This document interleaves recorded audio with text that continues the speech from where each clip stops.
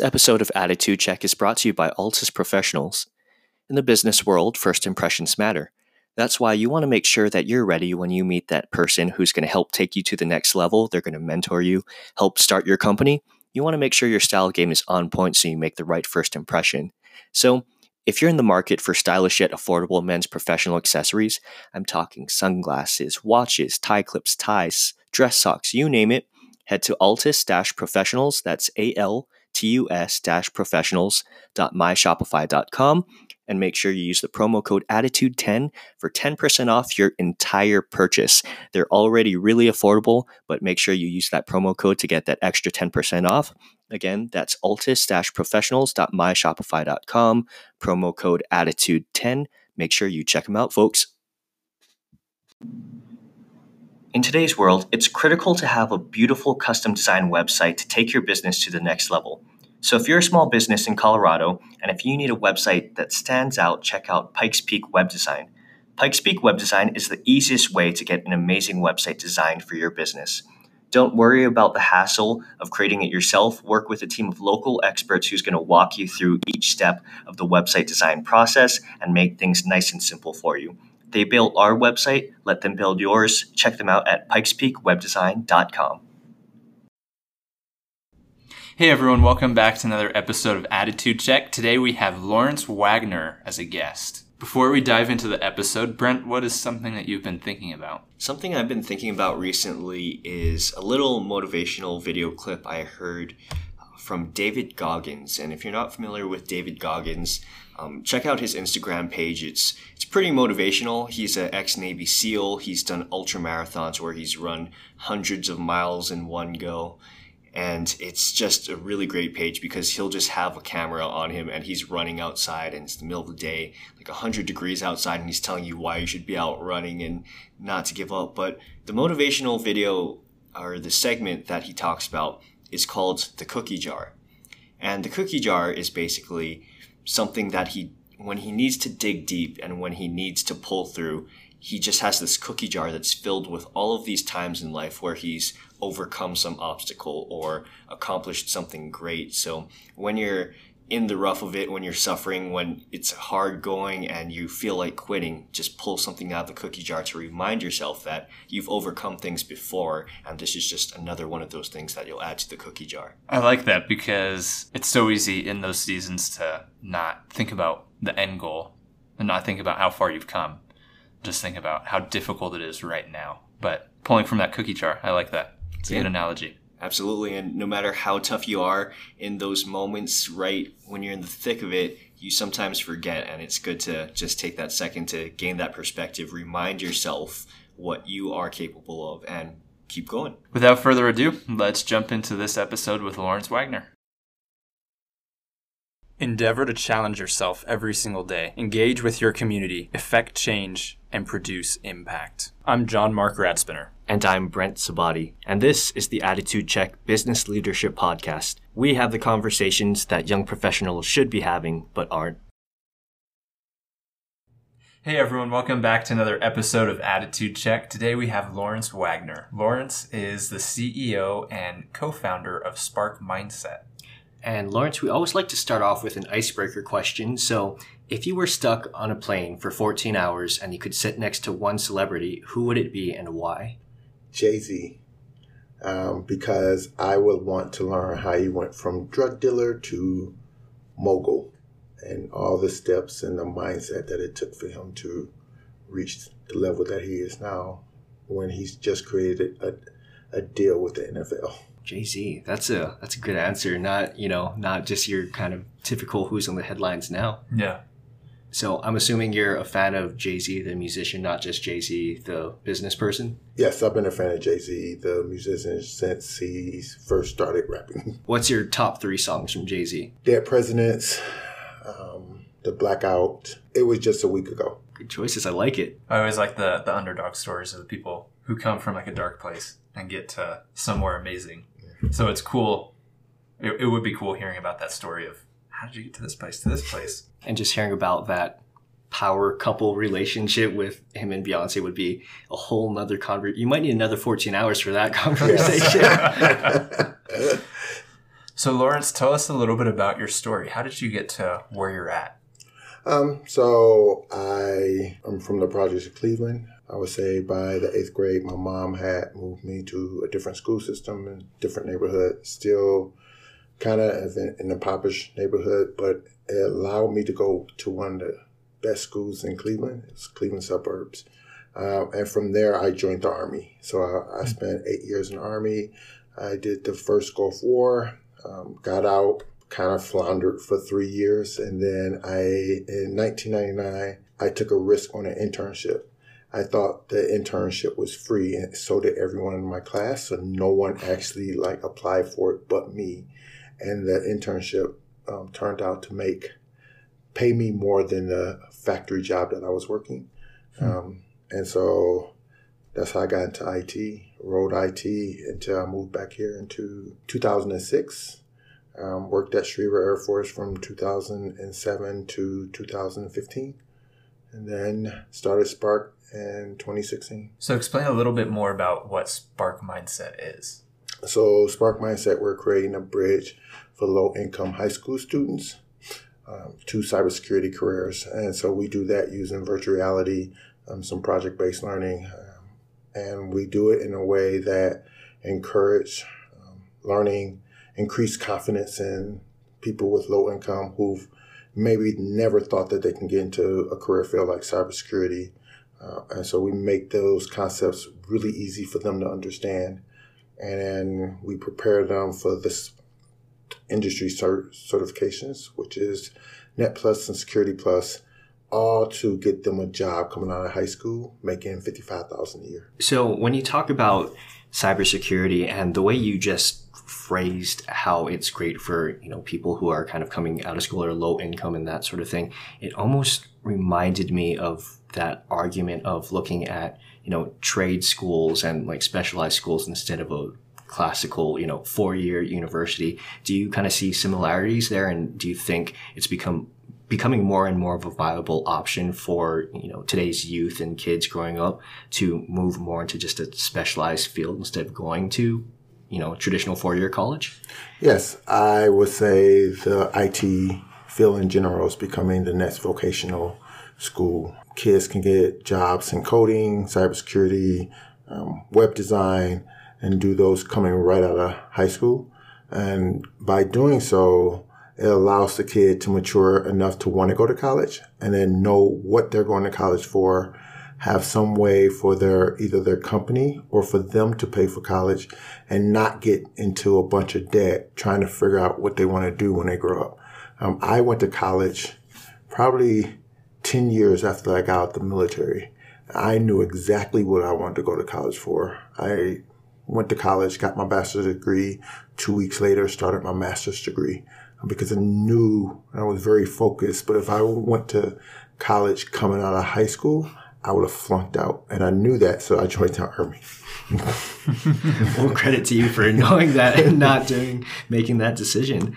So with cybersecurity and the different certifications you mentioned, for someone who's, let's say, in high school right now, what's the current barriers to entry to learn about cybersecurity as a potential career and to get those certifications? One, I would say a lack of knowledge. So most people, when you mention cybersecurity, they don't understand what that is. And then when you say hacking, it was like, oh, but hacking is a fraction of what cybersecurity is. So, and then I would say a lack of access and opportunity. So in low income schools, so a lot of times there are not the teachers or the resources to teach cybersecurity in those communities. By time they're getting into high school, by time it's 11th grade, 10th grade, they're so far behind and they're already thought about other paths that cybersecurity is really not in the forefront of their minds. Are there free resources out there for people who, may not have access to kind of formal education on cybersecurity, but if they're, self-starters, so to say, and they want to kind of see what's out there and explore it a little bit more, what would you recommend for those people? There's not really a lot of free resources in that field. And so that's another thing about the barriers. There really are not many high schools that actually teaches cybersecurity.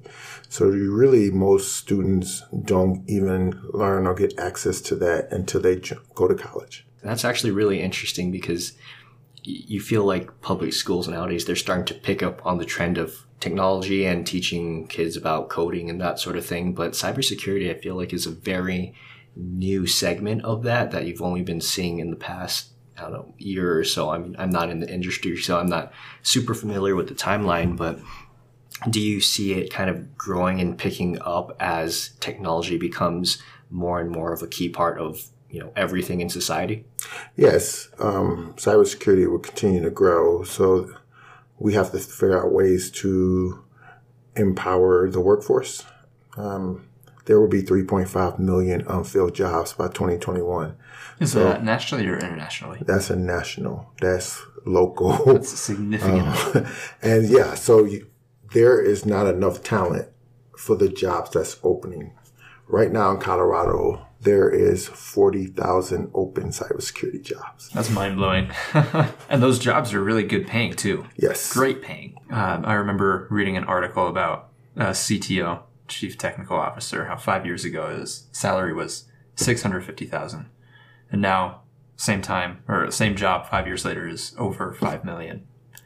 So with a degree in cybersecurity, your average pay can be up to $92,000 starting out. That's entry level. Yeah.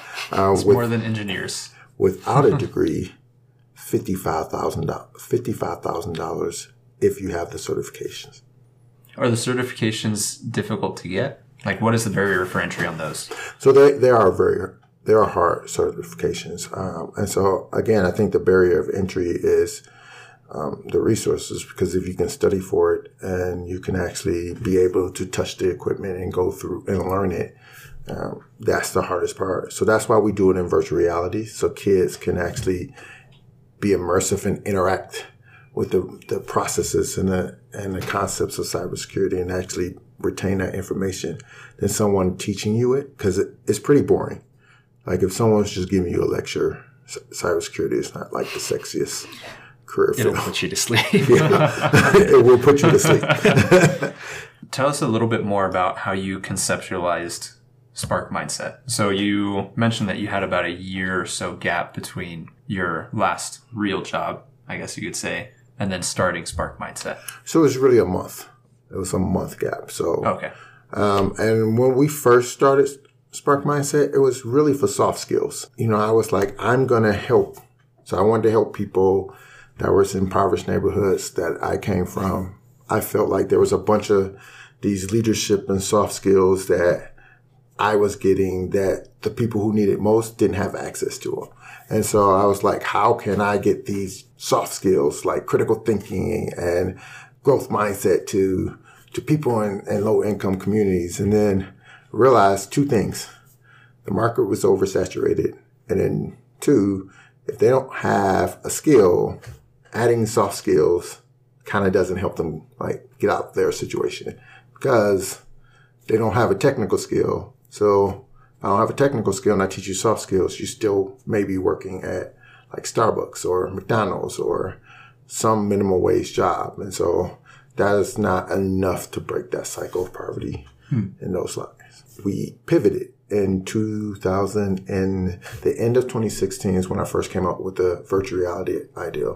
And I worked with a local company, C-Track, and we worked with University of Maryland, and we went after, and a couple other companies when we went after a grant, and we didn't get it. And then I just kept going after it. And then Denver Public Schools Imaginarium, a design sprint. So I don't know if you know about design thinking, but they had like a sprint around that. We were one of the winners, and they gave us $10,000. And that was the first I have a legitimate idea, and I started moving from that point on. That's awesome. So it was difficult to even get to that point of, we actually have an idea. Let's move forward with it. Yes. That was really hard. And that's the biggest thing about entrepreneurship is you have an ideal and a thought process that you believe that can help people.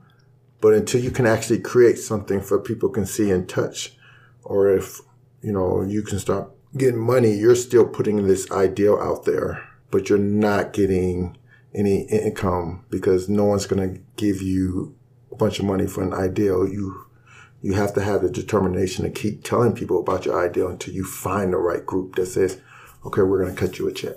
So as you kind of move through the different phases of Spark Mindset, was it hard for you to make that transition in the overall mission of the company, going from, we're going to teach you these soft skills to we're going to move to more of a technical school? Because I feel with a lot of entrepreneurs, they'll start off with an idea, and that idea is their baby, and making any changes to the original idea can be hard for people because they put a lot of time. This is their dream. This is their vision. And changing that almost feels like betraying that original idea. So was that an easy, logical transition for you, or did it take some time to actually work through that? I would say it took some time. And it wasn't working through it. It was I went through the phases of soft skills. So I went from, I want to teach soft skills to I want to teach diversity, equity, and inclusion training. So it went from that side. And then while I was doing that, I was also still building the virtual reality game. And so it was like, at some point I was like, I can't do both. And so letting one go was hard because I'm passionate about diversity and inclusion and equity, but I'm also passionate about the VR and how it can help these kids. And so having to pick one was hard. So far you're still kind of getting the systems in place and getting it ready to truly fully launch. So what are some of the impacts that you're seeing as you kind of go into schools and prototype it and test it out? The interest, the student engagement, wow, I've never known this was out there. And watching both girls and boys actually want to try this out. When we tested it in New Orleans, there was 10 kids that they selected, pretty much randomly selected. And out of those 10, 5 said, hey, if you run this program, we'll want to do it again. And 7 out of 10 were on path to pass the Security Plus certification.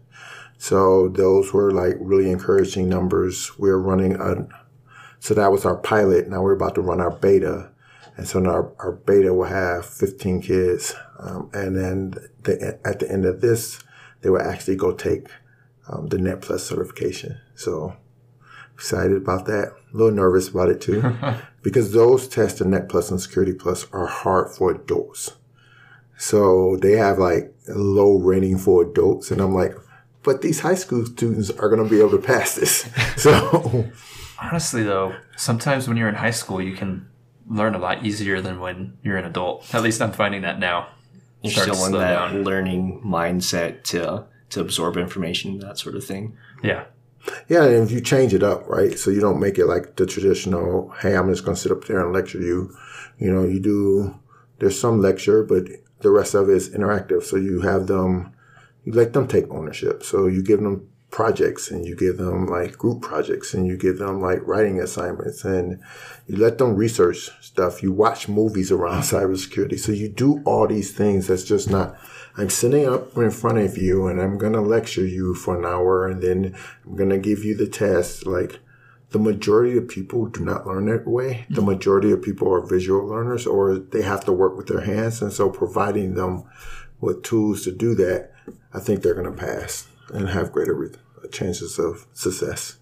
So moving into schools and kind of beta testing everything, kind of a couple questions here. Do you find that there's a certain demographic of students that find this subject interesting, or do you see it kind of across the board within the entire student population? And 2, this VR style of learning, interactive, very, hands-on. Honestly, yeah, I wish I had that going. I think everyone wishes they had that going through school.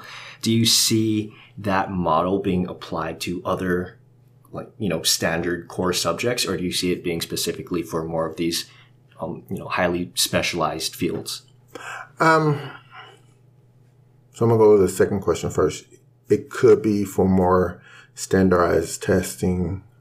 A lot of people like to use it for history because now kids can go back and see the things in history. They can see the Colosseum. They can see places that they've never been. And it allows them to be interested in other areas of the country because now I can see it and I can touch it and I can experience it in virtual reality. So for history, it's really good. For like traditional math and reading and things like that, no, I don't ever see like cybersecurity virtual reality taking that place. For a lot of the more technical fields, yes. Between that and AI, we still don't know what's going to be here for 5 years from now. So we haven't even planned. We're trying to wait before we even think of what subject we're going to do next to see what's going to be here 3 years from now. And so that way, we know that's going to be here 5 years from now. The reason we picked cybersecurity, it was the fastest growing STEM career field. And I knew that it was going to be here 5 years from now. I didn't want to pick something, get kids all excited, and then that job's been replaced by AI or some robot or something like that. And now they have to start all over again. I mean, that totally makes sense.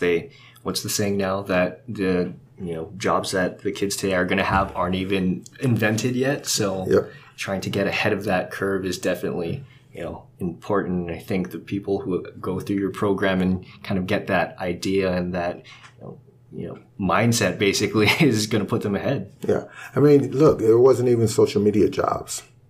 6 years ago, right? So now there's people who are like have social media companies here in Colorado Springs, have created social marketing companies, and it wasn't even around 5 years ago. So the digital age is really going to take off, even more with things like IoT, the Internet of Things, and so we're going to take off. It's going to be all these digital and technology jobs, and so if you don't hop on now, right, that gap of low income and those who have money is going to continue to grow. So kind of going on along those lines of thought, what is the most exciting field or part of either cybersecurity or the whole technological industry that you see, coming up in the next 5-10 years? What do you think, if you're a young person now, what should you be paying attention to? Wow, that's a hard question. I would say machine learning, AI, anything with data analytics. Data is going to be the new currency, right? So data is king. You either have data or you don't. And if you don't have data, then people are not going to believe that you actually are producing something that's real. And so if you can because AI depends on data. So when people think about AI, I'm like, I'm going to create AI. And I'm like, do you have any data? So because AI has to learn from something. So you have to be able to collect the data for AI to learn it. And so I think those two are going to be huge. And it's going to really revolutionize the digital industry besides cybersecurity, because now you're going to have to protect the data. And so that literally just kind of blew up my brain when you just said, if you don't have data, how are you going to know if it's real? Like, people don't think about that nowadays, but it's so true with, you see so many things like deep fakes where you can make it seem like anybody is saying whatever you want them to say. And yeah, if you don't have the hard numbers and data behind it, what do you believe in? So Lawrence, as the CEO and co-founder, what are some of the leadership challenges that you've faced and how have you overcome them? Some of the biggest ones anyway. So before I started Spark, I sucked as a leader. I was an awful leader. And so I read a bunch of books. I listened to a bunch of podcasts. I got mentors. And so that ever-growing, so when I say a leader, is how do you empower someone else to actually lead? So we always think about leadership and we're saying, we're going to tell someone what to do. I'm like, no, I'm going to empower you, because if I empower you to be able to do the work, then now that work, you love it. you're thinking about ways that I have never thought of, because you want to hire people who think differently from you. Mm-hmm. And so being a leader is really giving people the space to be themselves and actually take ownership of what they're doing, whatever job that is. And I think the hardest part of that is letting go, right? So, you always think you have the best way to do something, right? And especially when it's your baby and you're early so it's hard to let people actually like take pieces of the baby and change the direction, right? So an example is we have 2 games that we've developed so far, and so they're developing the 3rd game. I had a specific way on how I wanted the games built, both of them. Both times my CTO and my high school interns was like, this sucks. We're going to create this to accomplish what you wanted to do. Both times I was like, okay, because y'all are younger and y'all are gamers and y'all know more than me. But I literally had a specific way on how I wanted to design, and to, empower them to change that was huge. It was the right thing to do. It was great. But again, in the same path, it's hard when you've been the one kind of carrying it for so long. You gotta let go. Yeah, you have to let go. And a lot of CEOs or nonprofit founders, they don't let go, right? So they want to hold on, they want to micromanage, they want to have their hands in everything. And normally that either kills the company or it causes people to leave. So who were the biggest, or I guess what resources were the biggest influences on that development of your leadership skills? So I read a lot of John Maxwell books, Jim Collins, who is it? Dale Carnegie? How to Win Friends and Influence People. It's like one of my greatest books. Simon Sinek, Start With Why, Leaders Eat Last. I'm an avid reader. So I read things like Grit by Angela Duckworth. I read Presence by Amy Cuddy. So I read not only leadership books, but I read books that Brene Brown that talks about like the social emotional side of being a leader. So it's not just like be a leader, but it's like how to listen, how to empathize. Like those are just important. And I think people forget about that side, right? They're always like, I'm going to lead, I want to charge, but like how to read people, how to interact with people, how to listen, how to empathize. We don't talk about those things as much, but they're just as important. Do you see yourself, now that you're focusing more on the technical side of learning and using VR, do you still find yourself kind of being tied to all of those softer skills and slowly incorporating that into what you're, exposing, the students to? Yes. So we believe that we want to create holistic students. And so we intertwine soft skills into our lessons, there's 3 lessons. So there's the technical side, there's going to be the soft skills side, professional development, workforce development side, and then there's the financial side. And so we want a whole person. I want to prepare you to actually be able to go to a job and work with other people.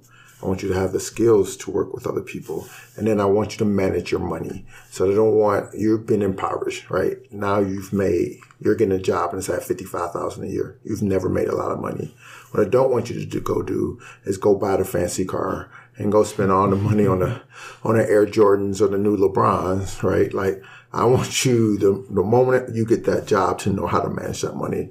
I want you to know about investing. I want you to know about savings and not just like putting money in the bank, but where to put the money in the bank, how to, maybe invest in a small business or invest in buying a house.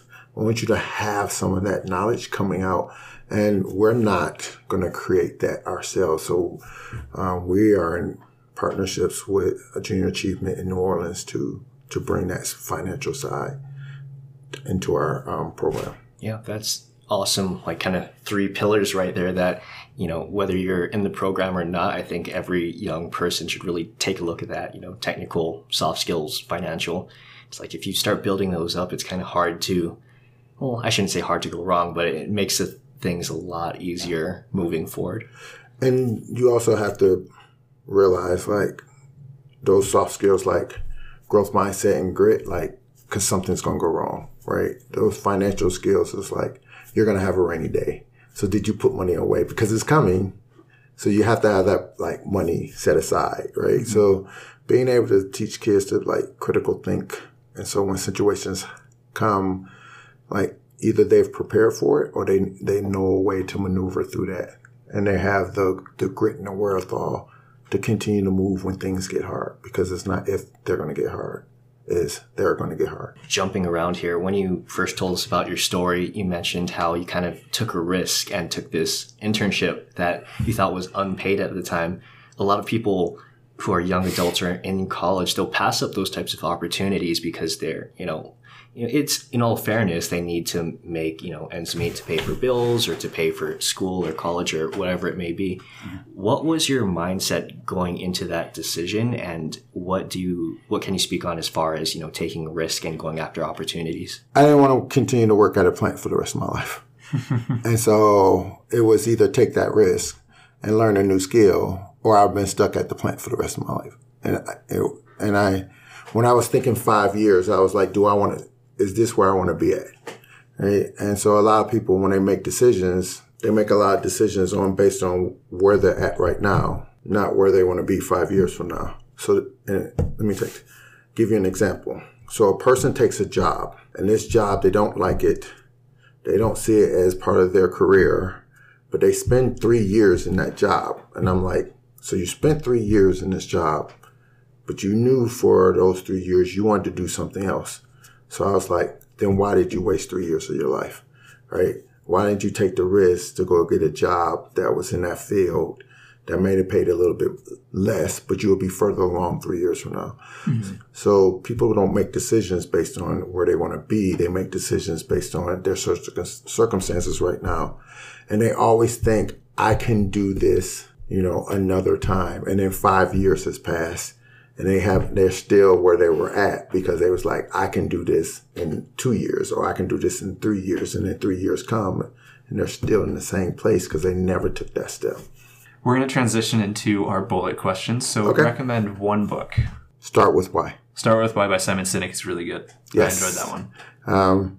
Because why are you doing anything? What is, and that why may change, but you should always be able to wake up and be like, this is why I'm waking up, and this is why I'm moving forward each day. Recommend one resource that's helpful for you in everyday life. Meditation, prayer. For me, it's prayer. For some people, it's meditation. But to really quiet your mind and, center yourself around something that's greater than you is super important. Well, Lawrence, it's been such a pleasure to have you on the podcast. Thank you. Share one parting piece of guidance, the best way to connect with you, and then we'll say goodbye. So the best way to connect with me is either email at lawrence@sparkmindset.com or connect with me through LinkedIn. This is John Mark. And this is Brent. Signing off. Brent, I really enjoyed this episode with Lawrence. What were some of your thoughts on it? I thought it was really interesting because part of the reason why we started the podcast in the first place was because we thought that the education system that we came from had some areas where it could improve. And I think Lawrence is one of those people who are leading the way to not only new areas of education in cybersecurity, but new methods of teaching and new methods of engaging the students. I love that he's bringing in virtual reality and new technologies into how he educates, and that he's developing a workforce that is severely underdeveloped in terms of cybersecurity. I mean, there's over 2 million open jobs just in America for cybersecurity. Really, it's the jobs that a lot of the younger generation is going to be moving into. And you're definitely seeing that market supply and demand shift with cybersecurity as a field in general, with all of the new technologies coming out and more threats coming from that space. Having a good cybersecurity force and a good cybersecurity background is definitely going to be key moving into the future. So I'm really excited to see what Lawrence has in store and how his program develops. Thank you so much for listening to this episode. Be sure to check back every first and third Tuesday of the month for a new episode of Attitude Check. And make sure you like us on Facebook and follow us on Instagram to stay up to date with all of the new things we're up to. And thank you so much to our listeners that share our episodes on social media. We really appreciate it. And if you like what you're hearing, make sure to leave us a review on iTunes. It really helps and we appreciate the feedback. Thanks so much, and we'll catch you next time.